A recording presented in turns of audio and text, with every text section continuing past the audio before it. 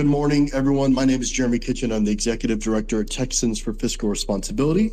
I'm joined this morning again by our fearless leader, 𝗪𝗛, President and CEO. Good morning, Tim. Good morning. Good to be here.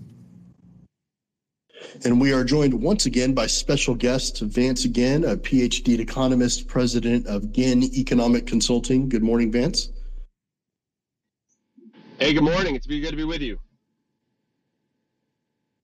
Appreciate y'all joining us this morning. So let's get right into it. So today marks day 112 of the 140-day legislative session. As we've talked about on the previous two episodes, we're coming up on some key deadlines. And so I wanted, of course, for anyone that might be kind of new to listening to this sort of thing, or this might be the first time it's on their radar, roll through those real quick. Next Monday is the last day. That's day 119, I believe. It's the last day for House committees to report, meaning pass out House bills or House joint resolutions.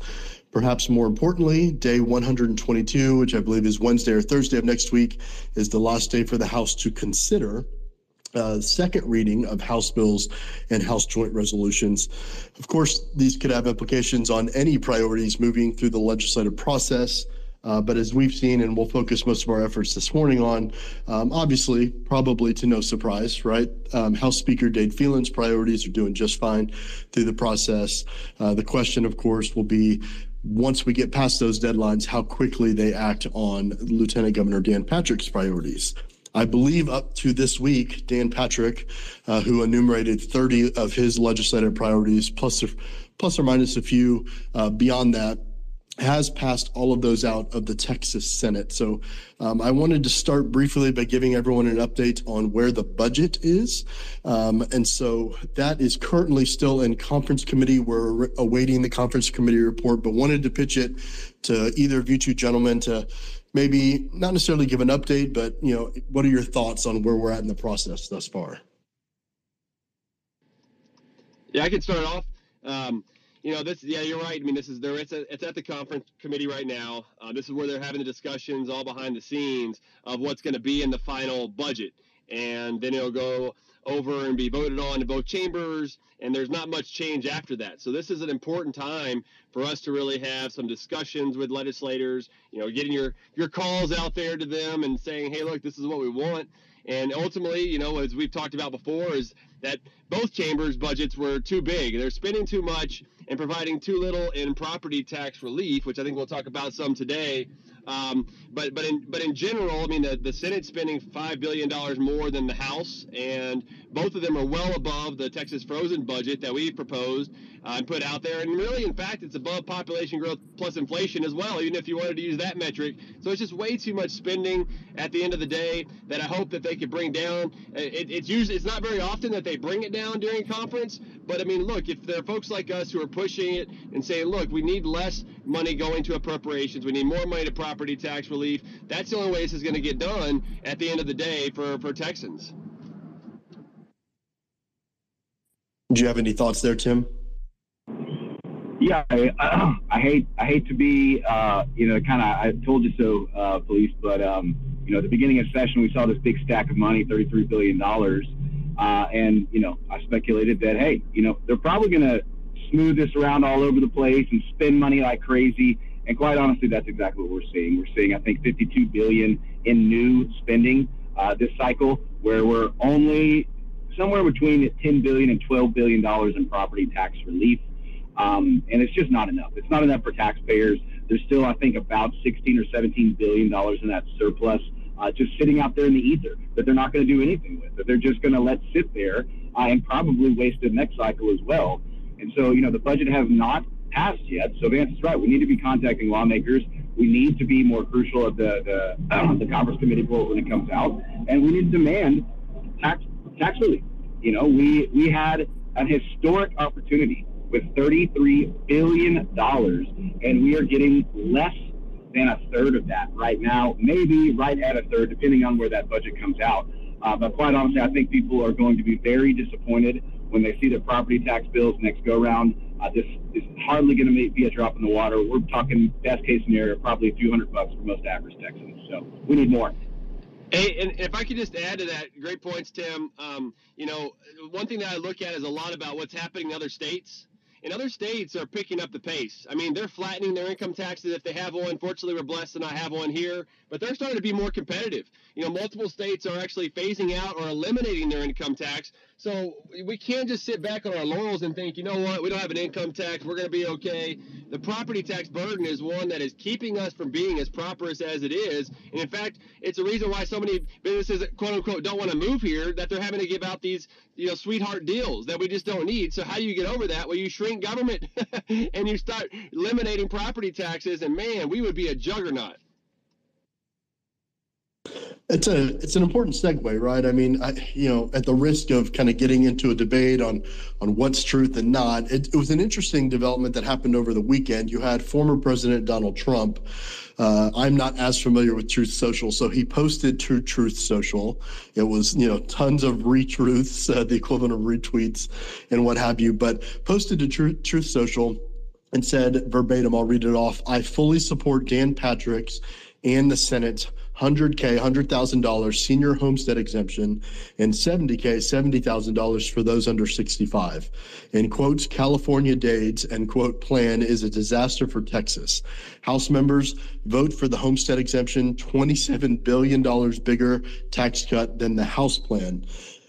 There's a lot to unpack there, but obviously on a 30,000-foot level, that's the former president weighing into what kind of seems to be a clash, if you will, between, of course, the House via House leadership, Speaker Dade Phelan, and Lieutenant Governor Dan Patrick on the Senate side, and their varying property tax relief plans, which, as Tim pointed out earlier, is just nowhere, either one is nowhere near, I think, what taxpayers not only deserve, but certainly want to come out of the near $33 billion budget surplus. Which one of y'all want to speak to that? I don't know where he gets the $27 billion number. Yeah, I'll jump in first. So, yeah, $20 billion. We've seen a lot of fuzzy math from both chambers, but that is the fuzziest of all the maths I've seen. In the budget allocated towards property tax relief, the House and Senate have slightly different numbers. The last we saw come out of the Senate was $9.8 billion in new relief. I think that House is closer to $12 billion. The reality is, in the whole, the whole politics of this thing, the Senate pretending we're in the House and vice versa. The reality is, when we break it down, we prefer compression because that is lasting relief. And the reality of the situation is the House has more than twice as much compression as the Senate. Now, we're not a fan of the appraisal cap reform, and I think Dan Patrick's right on that. That will not lower anyone's property taxes. That will slow the growth and ultimately, make things inequitable and probably cause more problems. But saying that the homestead exemption is an increase in the homestead exemption by just $30,000 is going to provide better property tax relief than $12 billion in compression is just dishonest. It's not true. The House's version right now with the extra compression is better. But both of these are a smokescreen because the reality is, and what we've been saying for over a year, is property taxes are an infringement on private property rights. And we've been calling for the elimination of property taxes. And the Vance point, what would be the best economic incentive for not only businesses but people to move here to Texas? Well, that would be shrinking the size of government, lowering regulation and lowering taxes or eliminating property taxes. Can you imagine if we were the only state that had no income tax and no property taxes? Yes, it is possible. We don't have a spending problem. We have a revenue problem. We demand the restoration of our private property rights. And right now, it seems as though we're just kind of content, or our legislative chambers are content with playing this minimum effective dose game. What's the least we can give taxpayers to placate them and get ourselves reelected? But we have to demand more. Ultimately, I think when taxpayers realize this actually is a rights issue, that when you pay your house off, you will pay rent to the government for the rest of your life, and so will your children, and so will your children's children. We're going to wake up and realize that there is just better ways to fund government, and we honestly have plenty of money, and we have seen a lot of that money be wasted on broken programs, whether that's the border security issue or just pouring money on the dumpster fire that is public education. We need to have a serious conversation about better ways to fund government and getting us on a path towards elimination of property taxes. Yeah, I just say amen. Great points, Tim. And, speaking of plenty of money, whenever you're looking at the total amount of revenue that's available and the amount of appropriations or even revenue last time, I mean, there's north of $60 billion that they really have available here. I mean, we talk about the $33 billion of surplus, but that's just for the current biennium, 2022-23. That's not including the additional revenue for 24-25. So, I mean, we're $60 billion, $70 billion.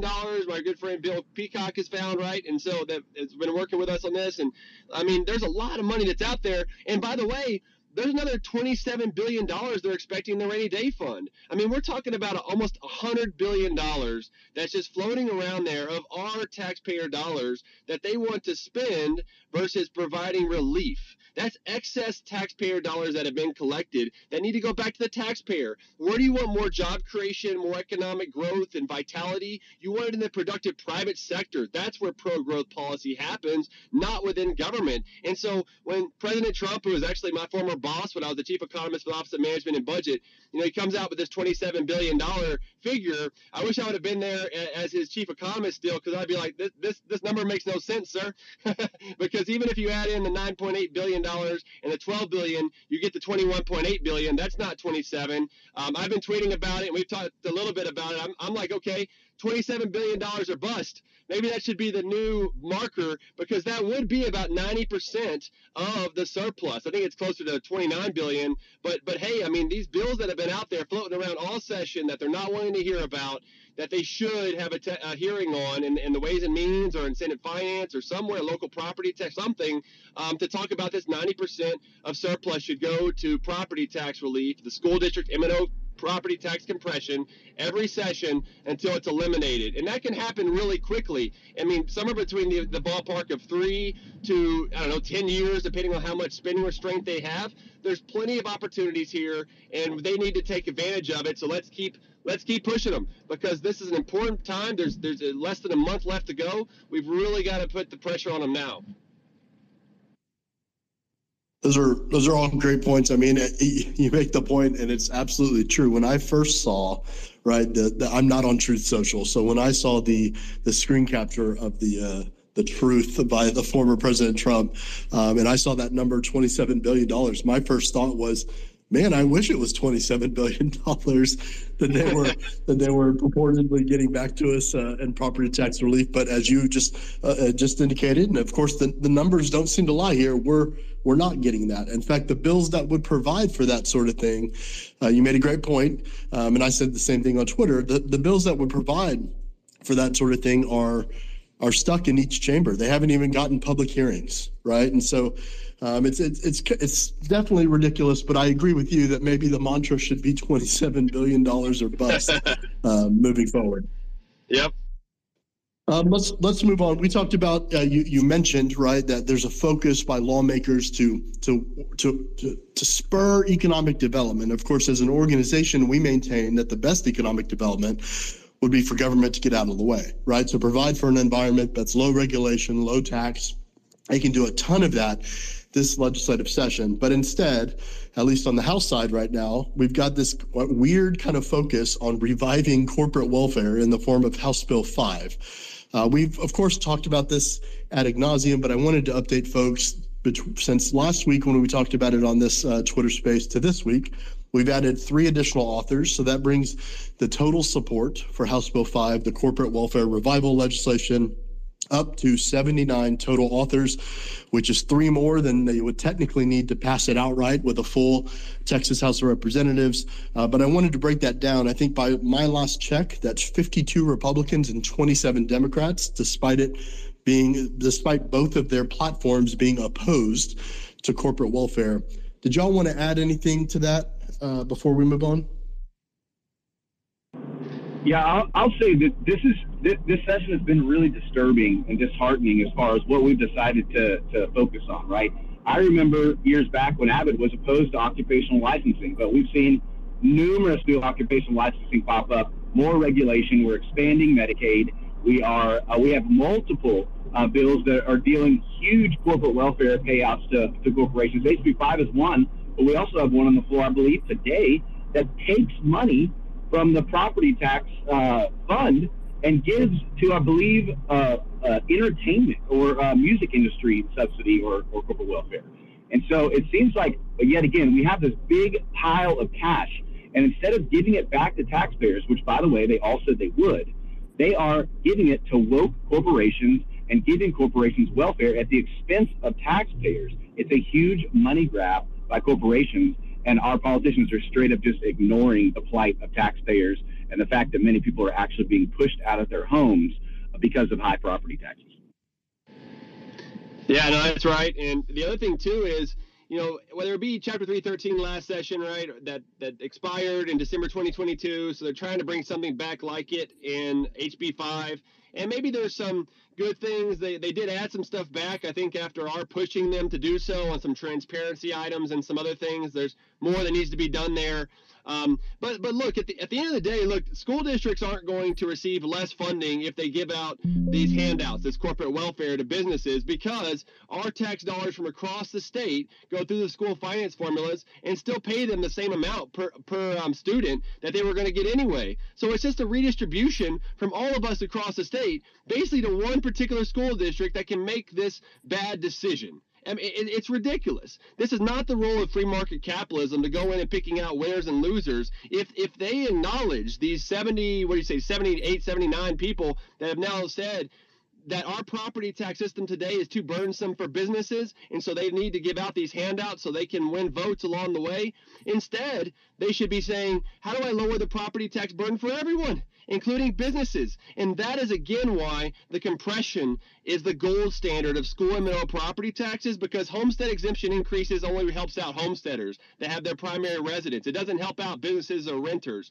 The appraisal caps, that could help out some businesses, but it only slows their growth that are already growth of property taxes that are already astronomically high. So the only way to do this, to have lower property tax bills to a path to elimination, is to compress the M&O school district property taxes. And look, you could raise the homestead exemption all the way to 100%, but that still only eliminates school M&O property taxes for homesteaders, does nothing for businesses and everywhere else. The key path to prosperity here in this case is to zeroing out the school M&O property tax rate, and that would eliminate nearly half the property tax burden in Texas, and that would help businesses in the process instead of picking winners and losers.